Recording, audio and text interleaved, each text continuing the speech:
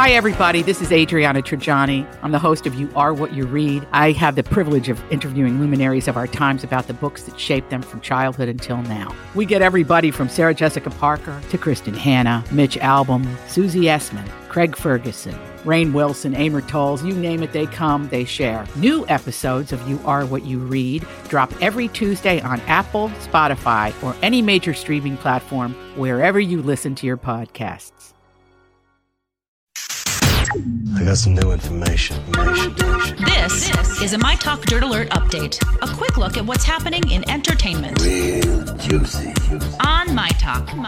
Tell me something good.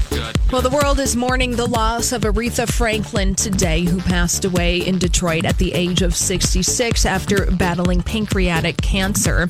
Of course, Aretha Franklin, known for having one of the greatest voices in music history, for songs like Respect, You Make Me Feel Like a Natural Woman.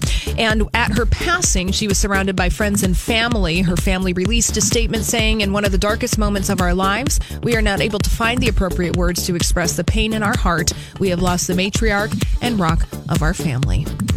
I mean, you know, it's such a huge loss for the whole world because we've lost now such an amazing talent and somebody we've all intersected with. But, you know, to them, to her family, she was, exactly. She was their family. Yeah, exactly. And like you just said, Colleen, the world is paying tribute to Aretha Franklin today.